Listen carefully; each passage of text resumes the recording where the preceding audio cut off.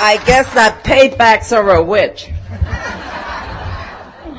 I'm Jenny, and my home group is the 945 Tuesday morning coffee break in Eureka Springs, Arkansas.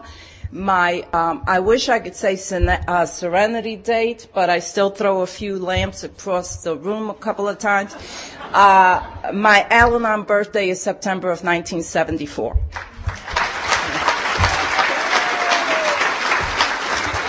I'd like to thank the committee for giving me the great honor, I am a crier, of being here and doing something that I love, which is sharing the love and carrying the message of this wonderful program that gave me a new life.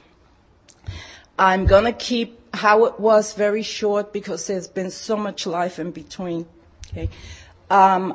Let's see, I was born in San Juan, Puerto Rico, and right now, if you all don't mind, please indulge me a moment. I would like to say hello to a couple of people. Quiero decirle bienvenidas a todas mis hermanas de San Juan, Puerto Rico.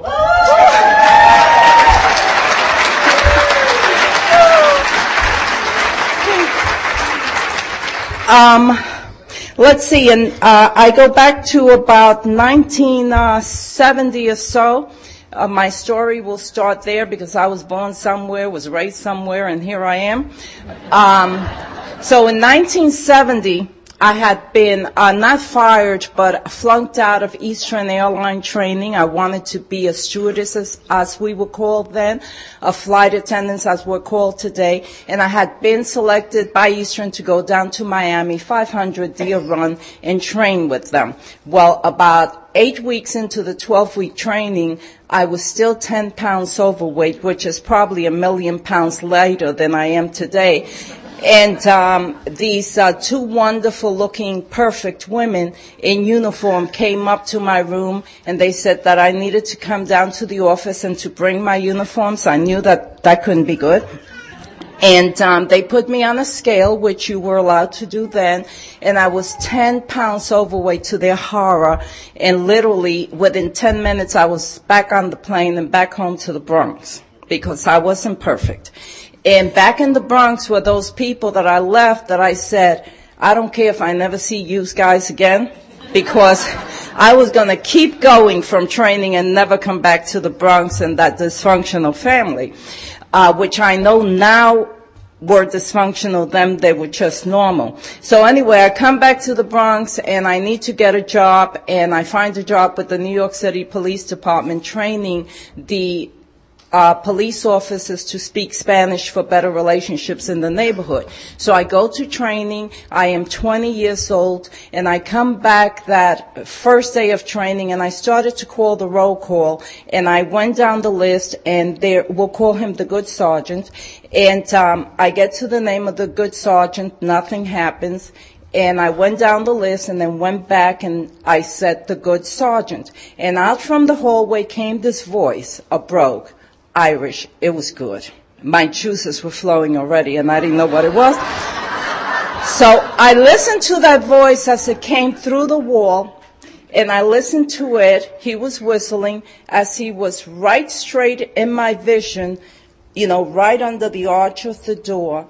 There was the most gorgeous, unbelievable human being, most beautiful specimen of a man that I had ever laid eyes on. Okay. And he walked towards me. He did the John Wayne thing, for those that are old enough. Came down, took that hand and kissed it and said, persons and accounted for, Missy. Well, once I got myself up off the floor, it took me 2 seconds to plan that their wedding. Needless to say, 4 months later in September, we walked down the aisle. He was still limping from an accident he had had. Okay. So anyway, here we are. We're married now. I am 20 years old. He is 37 years old. He thinks he struck gold. I think he struck gold myself. So here we are, home sweet home.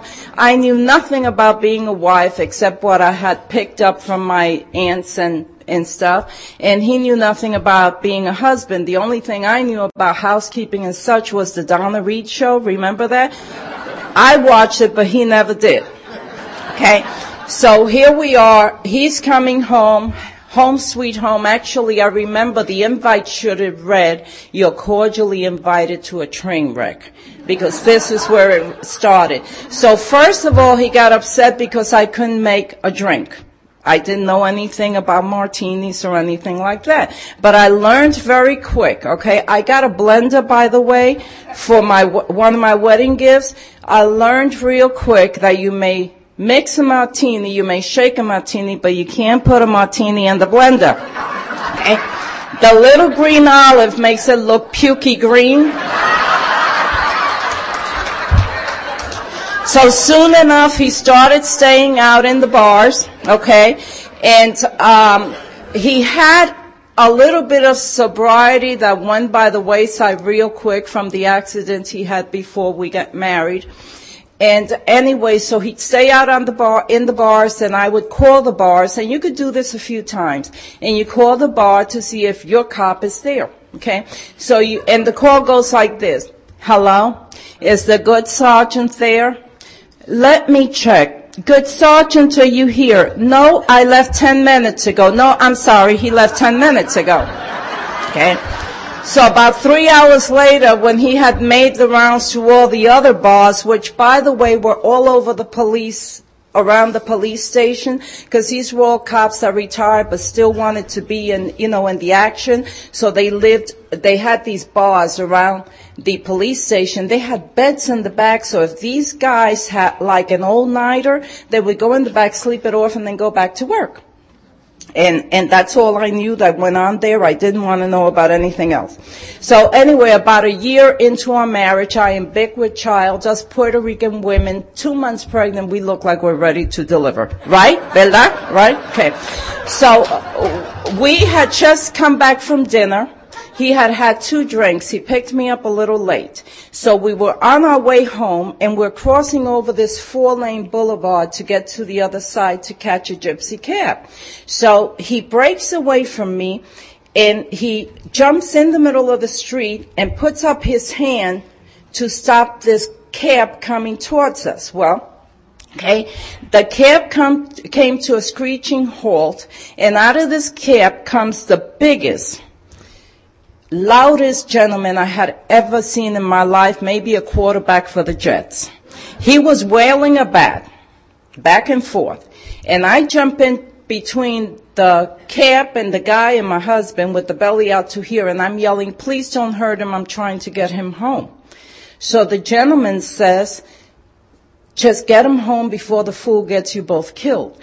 I cannot tell you what happened from that moment to the moment I got him home. We were in a cab. I tried to wake him up. I couldn't wake him up. I had to get the doorman to come and help me upstairs with him. I don't remember paying the cab. So we get upstairs, and I remember going into his pocket, taking out all the money and giving it to this doorman. I was hysterically crying. I was embarrassed, and I just wanted him to get out of there. So I know I must have given him his whole paycheck because the guy liked me a lot after that. So that night I learned 2 very important lessons. One was about blackout drinking. He did not even remember picking me up. The next one was fun. That was how to roll a drunk. Okay. So he would come home drunk, and I would take all the money out, and the next morning when he'd say, "What happened to my money?" I'd say, "I don't know, beats me. I wasn't there." So this continued back and forth. He continued to drink, not the abuse, the verbal abuse. I have to say the good sergeant never laid a hand on me. But the abuse, you know that old little thing when we were growing up, it says sticks and bones may break my bones, but words would never hurt me. You know that's not true. Okay? The verbal abuse started to wear me down. So one night, I remember getting a knock at the door about 10 o'clock, and I look out the door in the little peephole, and there's my knight in shining armor, and there was one of his men in uniform holding him up against the wall. He had been mugged on the subway. He was all bloody. So we bring him in, and he put him into bed for me and, just said, "Bye, ma'am." And that was it. And it was okay for about a month or so. And about a month later, Again, about 10 o'clock, I get the tap, tap, tap, and I'm going through the house to see where the noise is coming from. And I get all the way to the end of the apartment. In New York, there were railroad apartments, okay? Room after room after room. Get to the back, and there's the good sergeant. He's on the fire escape. We live on the 7th floor. Anytime the good sergeant lost his keys, he would go up the fire escape for some reason. Well, this night, apparently he had a little issue. He got off the elevator first, got off on the wrong floor, then went up the fire escape trying to escape whatever was after him. Okay? So he comes in, I put him to bed, take the gun apart like a good wife did, put everything in the separate compartments, I put him to bed, and 2 minutes later, I get a knock on the door. It's that knock that you know, no matter where you are, it's the police. Yeah. So, I open the door, and there's this nice cop again, and he's got an irate neighbor with him. Apparently, the good sergeant had gotten off on the wrong floor, tried to go into the wrong apartment, gun in hand, because now he thought somebody had broken into the apartment. So, this gentleman was yelling colorful metaphors. And I had heard colorful metaphors, but not like these, okay? So we put the sergeant to bed, and the police officer is about to leave, and he says, ma'am, the sarge has to call the office in the morning. We have a situation. And then he says, ma'am, I think the sarge has a drinking problem. I said, no kidding, Sherlock, you know. So the next morning, he gets up about 5:30 in the morning due to my practically vacuuming over his head. And he gets up, and I give him, what happened. I inform him and bring him up to date. It's something very funny. When the alcoholic drinks, he gets a blackout that he doesn't remember a thing. With us, Al-Anon gives us total recall. We could go back to the first drink you had, when you had it, what you were wearing, and who was there. And what everybody said. It's just the way alcohol affects Al-Anon. Don't know what it is. So anyway, the good sergeant went downtown, came back home, and he said he had to go to the farm, which was where they sent policemen that are drug addicts, wife abusers, whatever. They send them all to the same place. Okay. So when I handed him that card, I remember when he came home, he was looking out the window, and he had his head between his hands and looking downstairs on off the 7th floor. And I remembered at that moment, I didn't care whether that man jumped or puked. And I hoped it wasn't the second, because I'd have to clean it up. Okay? And if he would have said he wanted to jump, I would have opened the window for him. Okay? That's very sad. Sick hurting people say sick hurting things. They don't mean them. They hurt. They hurt. And all they could do is latch back. And at that moment, I didn't know I didn't care if this man jumped out the window. It just wasn't exciting anymore. I was hurting, and I didn't want to be here anymore. So anyway, he goes to the farm, and that was July of 1974. And the good sergeant this past year celebrated 39 years of recovery.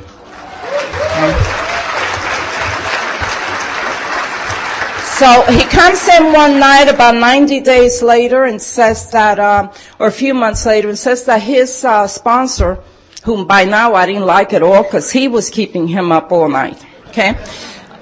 They said they went to coffee after the meeting, and they stayed out to 2 o'clock. I just wasn't getting that drinking coffee thing. So anyway, he said I needed to go to Al-Anon, and I accompanied him to Al-Anon one September evening on a Monday. It was raining, to Van Cortlandt Park in New York. So it said, the little sign said, AA upstairs, Al-Anon downstairs. So I went downstairs, followed the laughter and the giggling all the way to the back of the hallway, and there was a group of ladies there. They were the happiest things I had ever seen. I opened the door. I must have been like a deer in the headlights. One came up and said, "How you doing, honey?" I said, "Is this your first time?" "Yeah." "See?" The other one came up and says, "Do you want coffee, honey? Sit here. Sit by me." She was to become my first sponsor. So I sat, and the meeting started, And I will never forget my first Al-Anon meeting, like all of us will always remember our first Al-Anon meeting. I could tell you where people were sitting, what they were wearing, and what they said, which was most important. This lady started the meeting and she said, well, I used to plan to do the old man off. I planned on how I would kill him, stuff the body in the back of the car, take him and throw him off the Whitestone Bridge, and then run home and I'd practice in the mirror looks of surprise for when the cops came to the door. And the next lady said that she had the pallbearers picked out. Serious women. And the next one said she had an outfit. Okay? I was home. I had the Jackie O look with the veil, you know. Now, he was a cop, and if they did him in, I was going to be on television. I was going to look good. You know, that's all. So anyway, we started Al-Anon in AA, and I started working with this lady. Never asked her how long she had been there. I didn't care. She just said, I'll be your Al-Anon sponsor. Call me in the morning, and that's how we did it. And we were Big Book Al-Anon. We had the Big Book.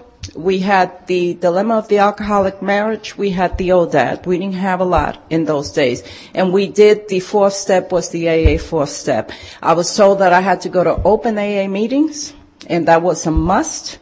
And I had to go to at least one every week, and I would accompany my husband to open AA meetings, and that's all there was to it. You didn't argue. You just said, yes, ma'am. And that's how it was. So we continued to do this for a while. A few months later, that nice doorman came up and told us that we needed to move from the building because we were not safe. That irate neighbor had filed a report against my husband and the police department, but they couldn't find one because the good old New York Police Department, NYPD, they took care of their boys. That night never happened. Okay, so they were very upset, and within a week I had us packed and out of the city. He went to work one morning and came home to upstate New York. That's the way it was done. Okay, so now I have a new family in Monroe, New York, and I have a new sponsor. Although the first sponsor I had, I talked to her for 15 years till she died. That's just the way we did things. So I started in Monroe, New York. We got pushed into service because that's also what we did. And I was a GR. Now I am, I think, about 26, 27 years old. I'm a DR because service is what we did. And then by a freak moment, I was at the assembly, and the DRs did not want the chairmanship. And when they said, do we have any volunteers, we were all standing there, and everybody stepped back, and there I was. So I was a chairman of the State Assembly, panel 18. Okay, that's a long time ago. Okay, so anyway, we're doing service there. We are working our program. We're working the steps. I have a wonderful new sponsor that she was like a drill sergeant. And I remember one day, she was a snowbird, and she would come back, go for 4 months and come back. And I had lost some weight just before she left. I was doing good because I had, eating your problems, you gain a lot of weight. And she came back from her Florida vacation, and she took like one look at me, and she says, so, what's going on here? And I said, well, I gained back a few pounds. And she says, what does it say in that step 12? Read it. How does it end? We practice these principles in all our affairs. I'm taking you somewhere. That afternoon, I went to another 12-step program for my overeating, which I'm still a member of today. I was 230 pounds, okay? By the grace of God and the working of these 12 steps in all our affairs, I stand before you today pretty healthy. And cute, too. Okay.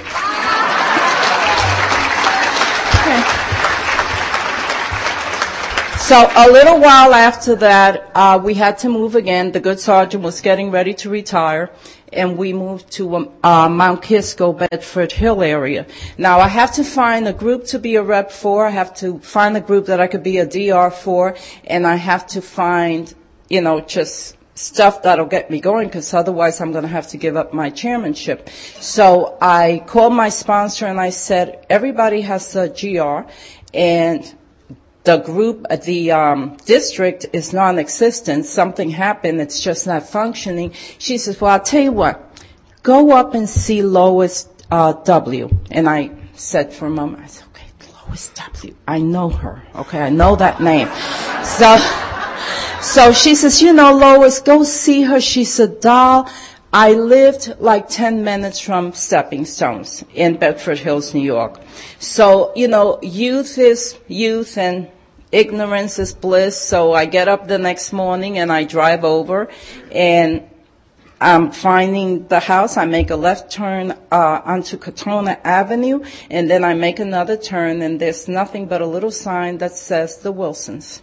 So I turn into there, and over the mound, I could see the house, and it was pretty, lots of flowers all around. And I had heard Lois, and I had seen her from afar, but I had never seen her up close and personal.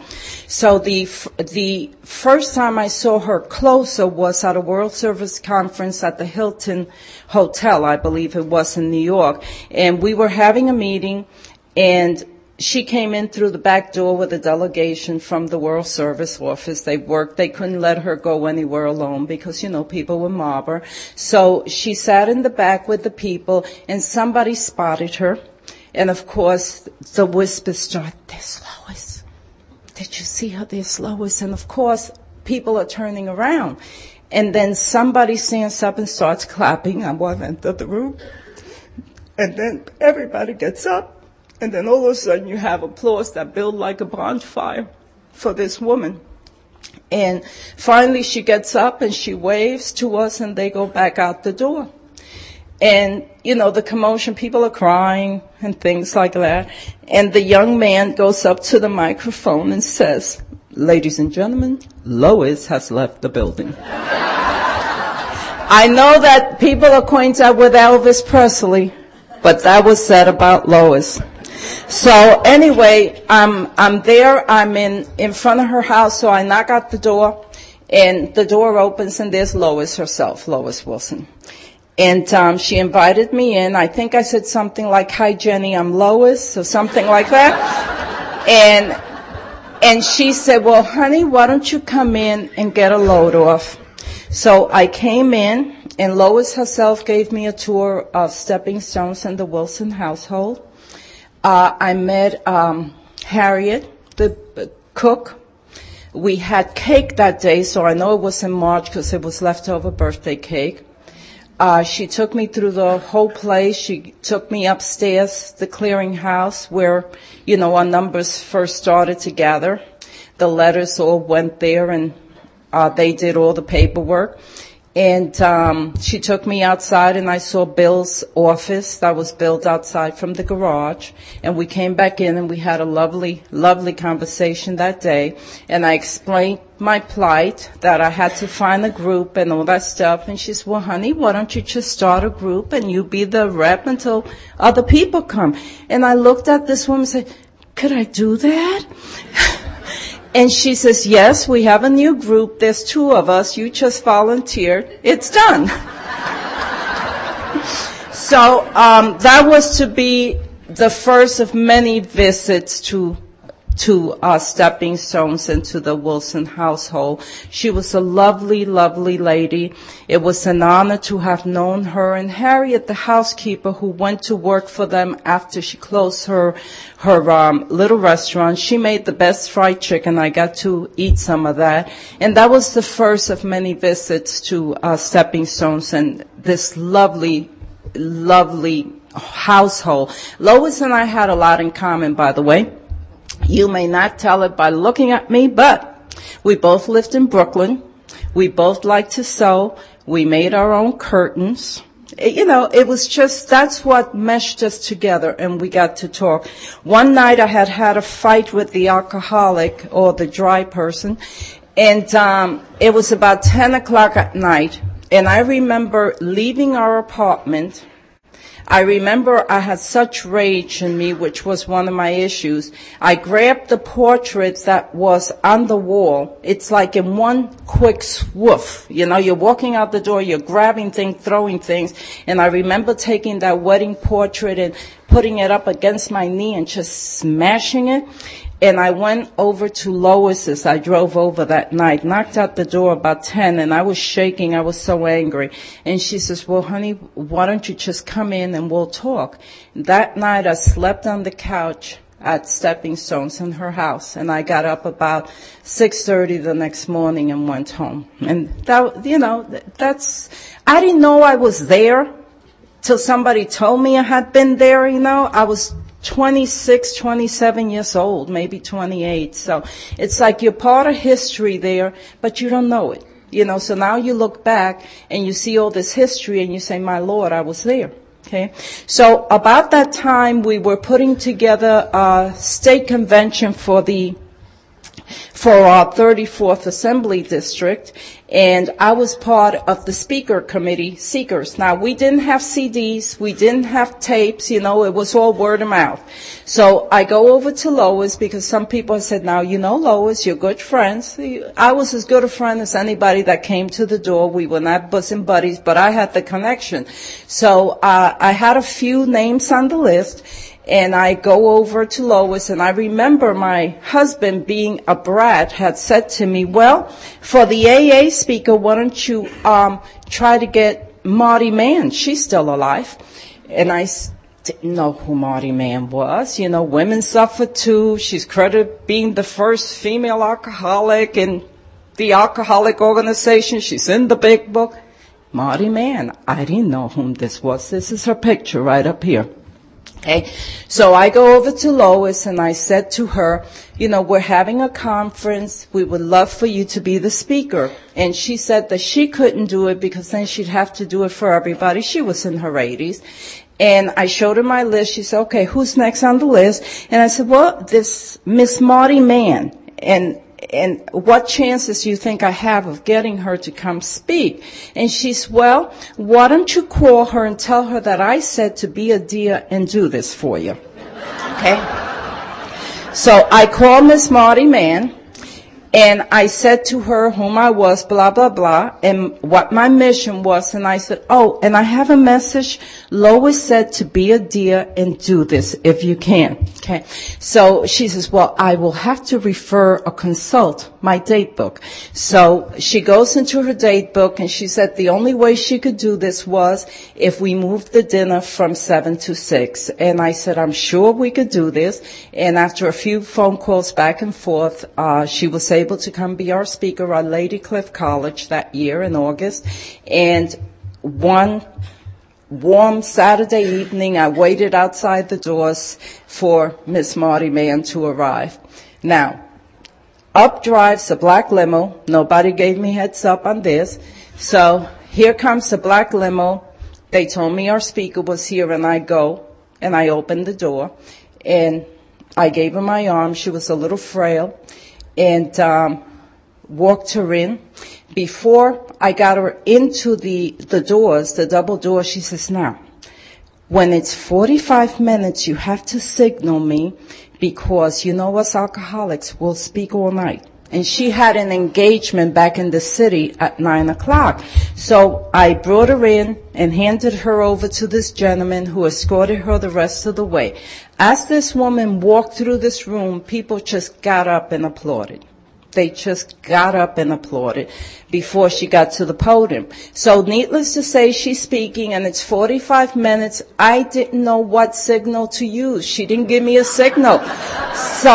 So I'm standing there. I look at the watch and I go. People were in horror. She told me to do it. I tried in my defense. You cut off Marty Mann. Do you know what you have done? She told me to do this. So later we actually had to make an announcement that she told me to cut her off because she had to be in town because things didn't go well for me the rest of the night, okay? So actually that was in 1979 and Miss Mann died a year later in August, July 22nd of 1980, actually, she passed on. So it's about 1985. We were moving, actually before that, we were moving in 80, we were moving to Florida. And I called Lois and I said to Lois that we were going to move and I wanted to say my goodbyes. She invited me up to lunch. And there was a lovely lunch of Harriet's fried chicken up there when I arrived.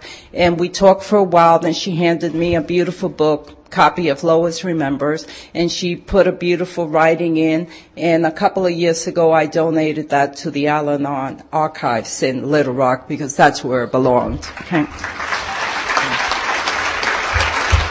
So it's 1985, and I want out of this marriage. Nothing has changed. The verbal abuse is still there, and it's gotten worse. And now that he's sober, I expected that it would be better. But the abuse is horrible. There are 3 kids in the mix now, and I have become a very abusive parent. My mouth was always going. And I remember saying to my sponsor, I need to get out, but he won't leave. Whenever I asked him to leave, he said that I could leave, but the children had to stay. Okay? He would not let the children go, which is the same thing he would tell me in New York City. The only thing, he was still working when we were in New York City, and I listened to him then because he would say things like, if you leave and you take my children, I'll have you arrested for kidnapping, we'll throw you in jail, and we'll throw away the key. And you believe that because, you know, that NYPD, they took care of their own. So I waited to 1985 till he was out of the police department and we lived down in Florida. And after talking to my sponsor and my spiritual advisor, and I was going crazy and I didn't trust myself, the last time I had my hands on the police sergeant, he had moved into our daughter's room, and I remember the rage in me was so bad that I grabbed him by the hair and I shook him against the pillow. That's how angry I was. I was being abusive myself at that time, and it scared me. It scared me that I could actually hurt one of my children this way because I was such an angry human being at that time. I was an angry person. I was still going to Al-Anon. I was still in service. I've always done service, but I was in pieces like Humpty Dumpty who fell off the wall and all the king's horses and all the king's men couldn't put Humpty Dumpty together again. Those were my insights. That's what I was feeling like. So I had a nice sponsor and we talked this out and I left. I left the alcoholic with the 3 children, and I told the children that I was moving and I was leaving, but I wasn't leaving them. My children were in the 1st grade, the 5th grade, and the 7th grade. And I had to walk because I was a danger to myself and I was a danger to my children. And I had to go to counseling for about 3 years after that. If you think it's easy walking out of a home and leaving your children, first of all, nice Catholic girls don't do that. The first backlash I got was at my church. I went to church no matter what. But one day I was approached at the church and I was told that I wasn't a nice person and that they were ashamed of me and that I was disgusting for leaving my children. This was my base. This was my spiritual base, and this fell apart. So I had to find another church, and now I was in the single scene, and I was a wild person. You know, you look at me now, it's Lord. You can't believe that this was a wild person, but yes, she was. Stayed up till all hours of the night, dated people that made the alcoholic look good. Okay. Gee whiz. So anyway, I went one day to a dance at an Alano club. My sponsor had said not to go, but I went. And, oh gee whiz. I was with 3 women that were sicker than I could ever be. And I was sick at that time. Okay, the Alano Club, and it's good to go to dances at the Alano Club if you can handle it. I was not prepared for this. They were shipping guys in from the rehab in buses. Okay? These guys were shaking as they walked out of the bus. Okay? These two women were arguing over one of these drunks that was still shaking because she had talked to him the week before. Okay? I turned and I ran home. I didn't walk. Okay? Called my sponsor and she said, I told you you shouldn't do that. It's okay. Let about a month go by. I met a dreamboat. Whew. Talk about cute bodybuilder, the whole thing. Dreamboat. She said, don't do it. Don't go out with him. I did. 3 o'clock in the morning, I call my sponsor. Are you bleeding? No. Are you hurt? No. Okay. Call me back in the morning after 9. We'll talk. It was the longest walk and the longest, wait of my life. So I call her about 9 o'clock in the morning and she says, okay, these are the rules. If you want me to continue to be your sponsor, you can't date for 2 years. You cannot be in a room alone with a man unless there's somebody else there to witness the conversation. That's it. One night I had a repairman come to my door and I said, hold on a minute. I called Joan. I said, there's a repairman that has to come in. She says, okay, you leave me when you call me when the repairman leaves. I said, Joan, he must be 100 years old. So was Abraham. You call me when.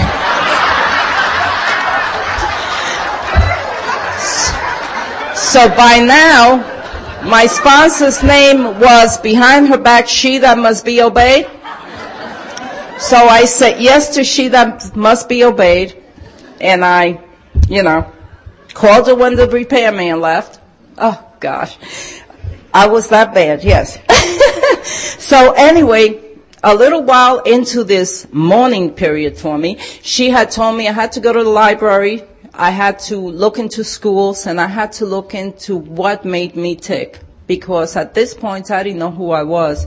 If I was dating someone and they liked scrambled eggs, I like scrambled eggs, I was this thing, chameleon, that could become anything anybody else was except whom I was supposed to be. So I followed the instructions. I went to the library. We made a bucket list before I thought I knew about a bucket list. One of the things on there was my dream to become a flight attendant. I wanted to be an interior decorator, a doctor, an astronaut, and all that stuff. So anyway, a little while into this, I went over to MacDill Air Force Base to this dance. She said I could go because there were more than 100 people there. Okay? So I went to this dance at MacDill Air Force Base.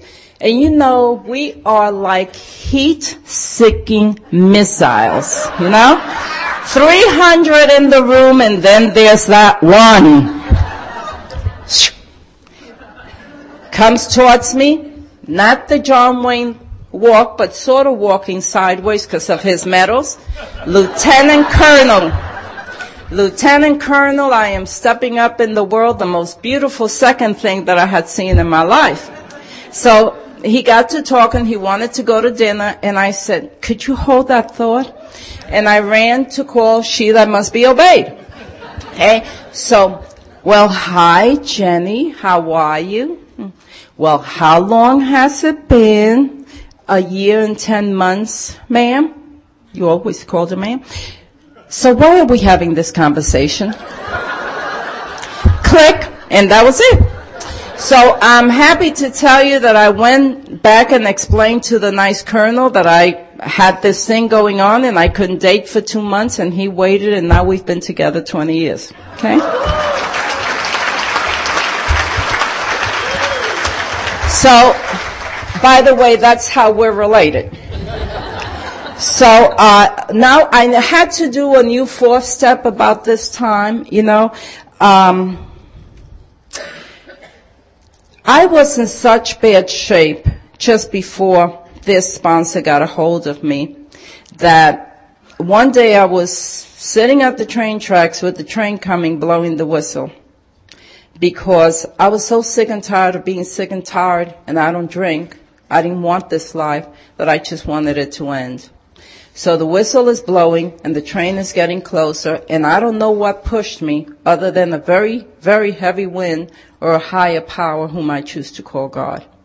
So I went to a meeting that night, and I remember telling the people that I just wanted to crash into the first tree.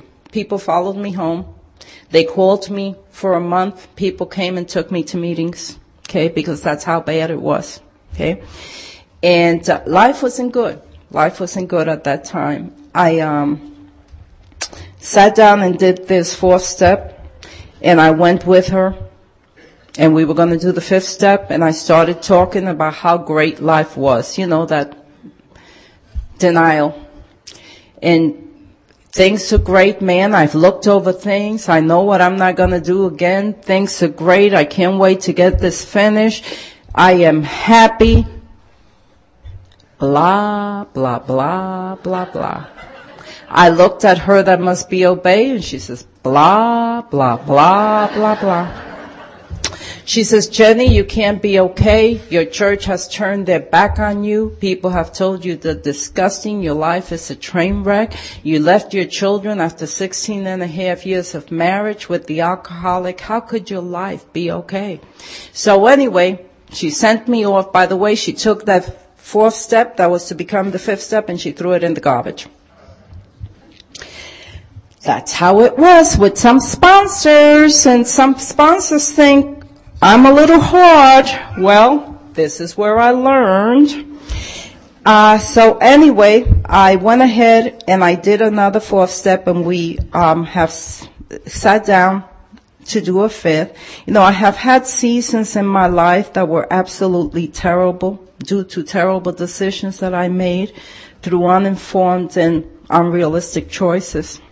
As a young girl, I was abused by my mother. She had 4 kids by the time she was 18. This wasn't her fault, you know. It was the way it was. She was angry, and she took that anger out on me. It was nothing to find myself being pulled across the floor by my hair or being slapped around just because someone said I was loud. It wasn't her fault. And through Al-Anon, I've learned to forgive those things. I still had the little nightmares, but, you know, learned to let go of a lot of all those things. Anger and disappointment, that's what I was about.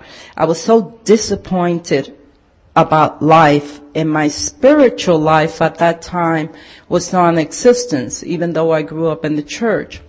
But my sponsor at that time, having such a savvy and an insight, introduced me to Kathy, who was to become my spiritual sponsor. And Kathy took me to this place in a new dimension, and she introduced me to a higher power whom she called God, and I choose to call God because he's conference approved and his son is not.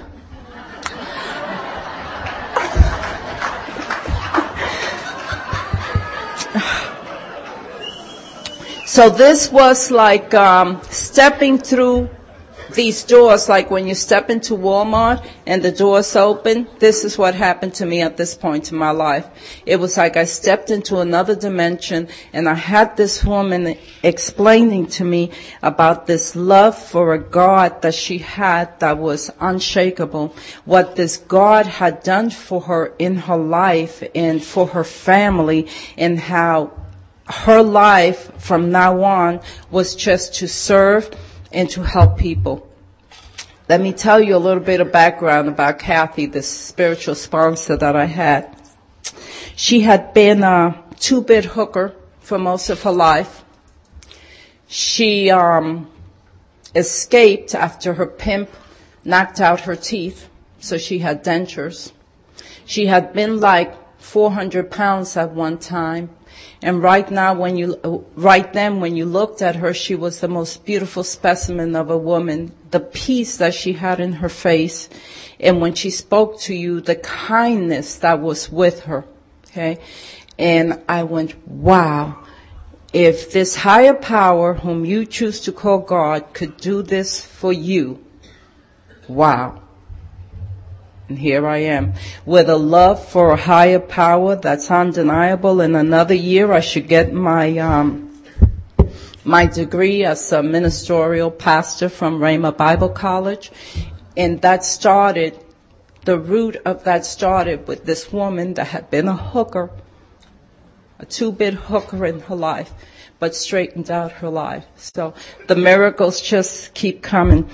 On the 8th and 9th step, I learned that my friend Paul says that, forgetting what is behind you, keep your eyes on the prize. I was told to picture someone that had loving kindness. I thought of Kathy. But then I thought of another woman that expressed what kindness and love was and forgiveness. I had met this woman back in 1969 in the garment industry, and she had been a rescue from the concentration camp, and she lost her whole family. And you would have never known her because she walked in such kindness and forgiveness. When this woman entered and left the room, she had been there. And she spoke of such kindness. She had become a Christian through a Christian family that adopted her when she came to the States. And I remembered Etta. And I tried to remember how Etta walked and how Etta talked so I could get that same thing. Okay, because I didn't know what acting as if was. So I had to get a picture in my mind. Okay. Then about that time I met Sandy. Sandy is now gone. We lost her about 10 years ago. But Sandy used to work for a collection agency. And Sandy said that when people were unable to pay their debt, they would take the file and they would say, cancel, unable to pay. So I started to look at all those debts that I had spiritually that I thought people owed me, and the debts that I thought I owed people, unforgiveness. And I started to stamp those canceled by the grace of God. And that was good. That was good because that took all that wreckage of the past and just put it in that ocean of forgiveness, never to be brought up again. God, I have learned, will never bring that stuff up. Only you bring it up. Okay. I have learned in this program not to miss those living amends. I have some beautiful children. My daughter was about 19 then, and she was living in the Bronx with my sister, taking care of her children. I don't know what happened one night, but 2:00 in the morning I get a call from her, and she's out in the city, in the Bronx, where I grew up. And she called me and said she was hysterical. She'd never said what happened. She was in a phone booth on the corner. One of the worst places that I know exist. And she said she was trying to find Grandma's house because something had happened and she needed some help. So I told my daughter my blood is sitting over 3,000 miles away. And I said, just get down on the floor. I'll call Grandma. So I called Grandma at that time. I said, just go get her for me. Go get her. And she went and got her, and I said, just call me when you have her in the apartment. So my daughter calls about 20 minutes later, and she's sort of giggling. She says, Mom, you should have seen Grandma. She had her coat over her pajamas, and she had that big machete under it.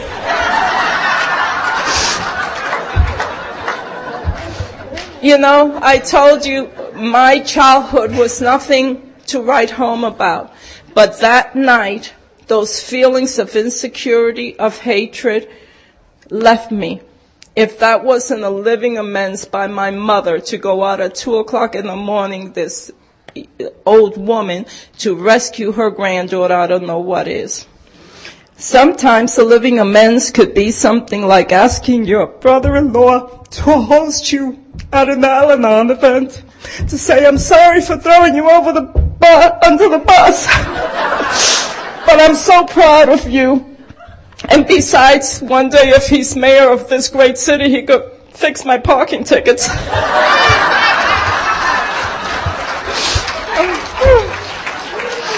Doing service, as I said, is one of the greatest pleasure that I have, whether it's putting on a convention Al-Anon Summertime in the Ozarks is held right here in August, and we started that a few years ago. We hope a bunch of you come back to help us out with that.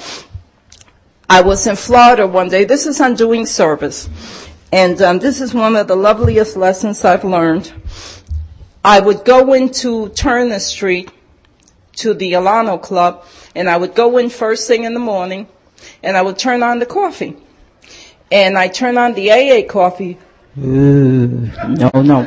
And then I do the Al-Anon coffee. And I did this for about 6 months. And this one day, I think somebody was watching out for whom this was that was making the coffee. And this woman comes out and says, "Are you in AA?" I said, "No, ma'am, I'm in Al-Anon." She says, "What are you doing making our coffee?" The old crow. And I said, "Well, I've been doing it for 6 months. That's the service." She says, "Don't touch our coffee pot. Don't touch our coffee. As a matter of fact, don't even step into our kitchen." And I called my sponsor and we talked about it. I was hurt. It was like, do you know whom you're talking to? I knew Lois. I knew Marty Mann. So anyway, my sponsor arranges a meeting, and the next week she says, "We'll come sit in the kitchen and we'll talk about this." I was hurt. My feelings were all over the place. I mean, I'd been making the coffee. So we're sitting down, my sponsor, the person, and myself, and from the eye view, the corner, there's this large man, and he's trying to put the coffee. First he puts in the filter, and then he's got the filter in the sleeve. Then he's trying to put in the coffee, and it's going all over the place. And I'm going, yeah. So then he finally gets this sleeve, and he brings it over, and there's coffee grains all over the counter. Doesn't even know how to make coffee. So he has this all done, which was a tremendous effort. He was a very large man. Then before he sits down, he wipes off the counter, then he sits down. Okay? I'm watching him. I know the old crow and my sponsor, she that must be obeyed, is watching me. They are so devious. Okay? So the man sits down, wipes the brow off his head, because this was real hard work. And then a gentleman comes in and talks to him. And this large man gets up and says, "I made the coffee, boss." That was that alcoholic from the street. That was his first step back in society, to make that coffee. So after it was done, I went over to him and I said, "That was the best cup of coffee I've ever had. I know what went into it." I never touched the coffee pot again. And I went over to apologize to the ladies, because that was their job and that was service for the AA to do. And to this day, I don't touch the coffee pot in the AA room. Okay? I have witnessed a lot of miracles in this program. One of the greatest miracles I witnessed was back on Turner Street. And on Fridays at the Alano Club, they used to sell tickets for a big book. And the idea was that if you want a big book, you pass it on to someone that was new. So I won a big book this night, and at the end of the meeting, they asked if anybody was interested in their way of life. And this group had like 200 people on a Friday night, Turner Street in Clearwater, Florida. Jane's been there, our speaker from last night. So they asked who wants this way of life, and this gentleman walks down. I could smell him before he got to me because he stunk like rotten eggs. He passed me by. His hair was matted. He was filthy. His clothes was filthy, and he stunk. He gets up to the front, and the man has to hold his hand to put the chip in because he's shaking so much. And as he passed back towards me, I handed him the book. And I was there 30 days later when he was a little cleaner and got his 30-day chip. I was there a year later. I was there 5 years later. And I had the honor to be there when that young man stepped up with his wife and his newborn baby to accept his 10-year chip. Okay?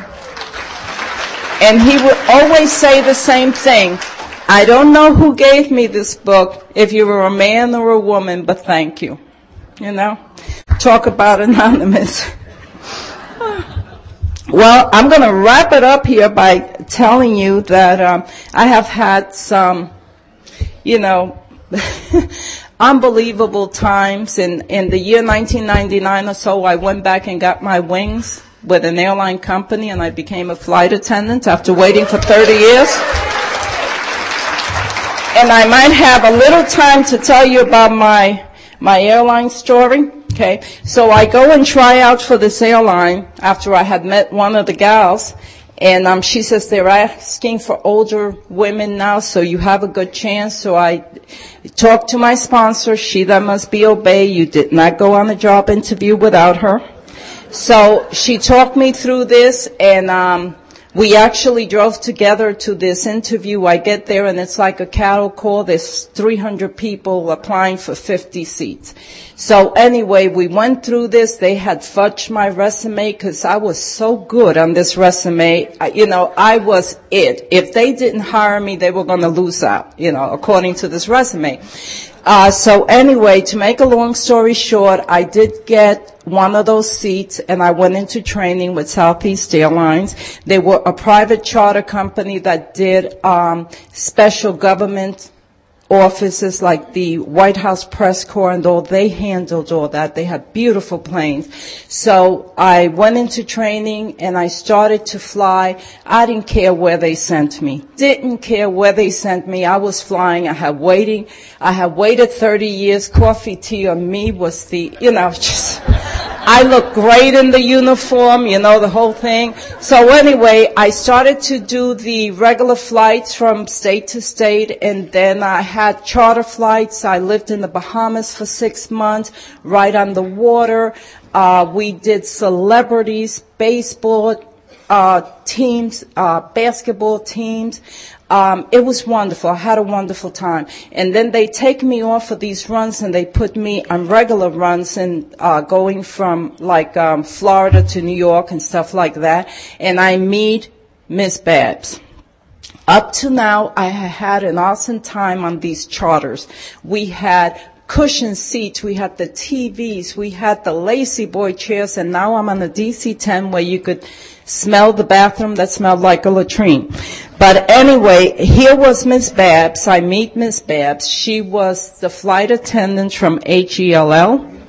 She didn't like me. She didn't like the moment I stepped on her plane. She didn't like the way my uniform looked. She didn't like the way my hair looked, and she didn't like the way I said coffee. She didn't let me make announcements because I didn't sound look, and she wanted to teach me how to speak properly before I could use the announcements. If somebody gave me a compliment, she'd give me 2 things that I did wrong. Finally, Miss Babs had enough of me, and she said that I was being transferred to another line because, she had this special team she was gathering together, and she was training them to go for the top job, which was the White House Press Corps. So the next day, I'm off to Jersey. Jersey is the pit of the hubs, okay? There is nothing good about going to a hub in Jersey. It is bad, and it is smelly. But I was still flying. So anyway, I had talked to my captain, and he said, Jenny, it'll be okay. Come with me. It'll be fun. You know me. You'll be the oldest one there, so you'll be lead flight attendant, even if it smells like a latrine bucket. It'll be okay. Make it your own. So I go on this new DC-10. I call my sponsor, tell her how unhappy I am. And she said, well, okay, let's take an inventory. She was about taking inventories. Let's take an inventory of the situation. You're lead, right? So you could just decorate the plane. I don't know. So I said, Joan, they serve wine out of these pea specimen cups. It is disgusting. So she says, well, what could we do about that? So we went to the dollar store and we bought wine glasses, okay? There's always something that you can make better, she said. If it's not broke, don't fix it, but you could see how you can make it better, okay? So we bought napkins and all that stuff, and because I didn't have to take uniforms, I could get, okay, knives and spoons and forks and wine glasses and napkins I carried in my luggage, off and on the plane, okay? So I get this one day, and I'm serving it up beautiful. I made the first 5 rows first class, because she said, do whatever you want. So in my mind, they were first class. It still smelled like a latrine, but I tried to spray it, and it was first class. So, so anyway, on comes the VP of the company, and I go over and I bring him his wine in the wine glass with a napkin, 2 cherries, 2 pieces of cheese on a little saucer. And he says, where did this come from? And I said, from my house. I refuse to serve wine out of a pea cup. He smiled, didn't see him the rest of the flight. Next day I get a call, do not return to your flight. I said, oh my gosh. I am to return to headquarters. And I said, I am being fired off of Jersey. My God, there is no way. This is Jersey. There's nowhere lower to go. It's Jersey. So I go in at 0800. I made sure I looked good. My buttons were polished, the whole thing. And I walk in, my flight director's coming, and you know, they walk fast. She says, walk with me. And she's talking to me. Do you realize the VP of the company was on your flight last night? Yes, ma'am. He said he liked your style. Report for training for the corporate airplane. So I went that morning to train for the corporate airplane, and then within 2 months I was serving on the White House, on the other plane with the White House press corps. And then within 6 months, the lead flight attendant got pregnant. She had to leave. I was the next one in line, and I became the lead flight attendant for the White House press corps, the job Miss Babs wanted. Okay? So here I am, I'm flying all over the country. We take off right before Air Force One because we need to journal everything. So I have a detail. I have a Secret Service detail with me. The kid from the Bronx has a Secret Service detail. So he would do anything. John would do anything. And I said to John, I wanted to get up close to the president if I could to hear him. He got us into a hangar. That was nice. I was 4 people away from the president. It was me, the Secret Service, and the sign language person, and another Secret Service person. And I said, well, do you think I could get close enough so I could wave him and he could see me? And he says, Juanita, that's my actual name, I will try, but you need a clearance to do that. So anyway, the next time we were wheels down in Dallas, everybody had to be off of the plane and on the tarmac when Air Force One arrived and the doors opened. So we get up, I'm in the back, I'm in my apron still cleaning up, and he says, Juanita, get over here, stat, get here right now. I thought I had done something wrong. I stepped out of the doors of the aircraft, the forward doors, and right then, Air Force One, the doors opened, the President of the United States stepped forward, turned towards us, because there was nothing behind us, and waved to me. Okay.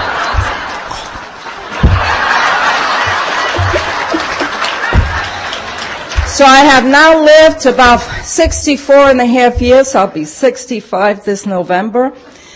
I love what it said in the big book, in the 5-time loser wins. They took it out. It's a 3rd edition. It says that the 12 steps are designed to kill the old self, defeat the old ego, and build a new life. There is nowhere to go but up. Up, up, up, as my friend would say. I like to end with these words that my friend who passed on about 2 years ago and is still very much in my heart, used to say, great it is to dream a dream when you stand in youth by the starry stream, but greater still is to fight life through and say at the end the dream was true. Thank you, and God bless you.